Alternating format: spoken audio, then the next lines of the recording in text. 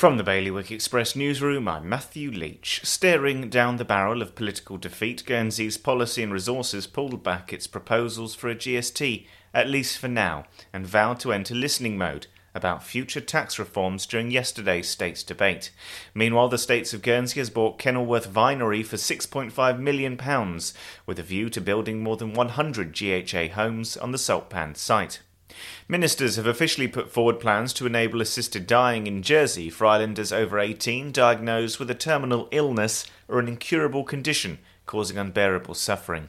And the Jersey government has confirmed it is planning to take control of the £75 million sewage treatment works upgrade after the main contractor's collapse. For more on this and all of today's stories, you can visit bailiwickexpress.com.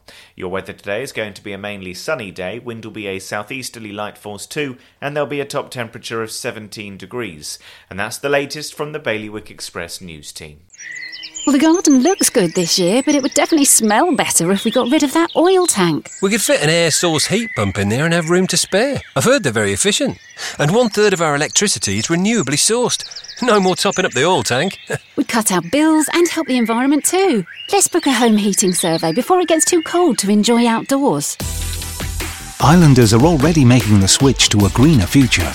To book your home heating survey or to find out more, visit smarterliving.je.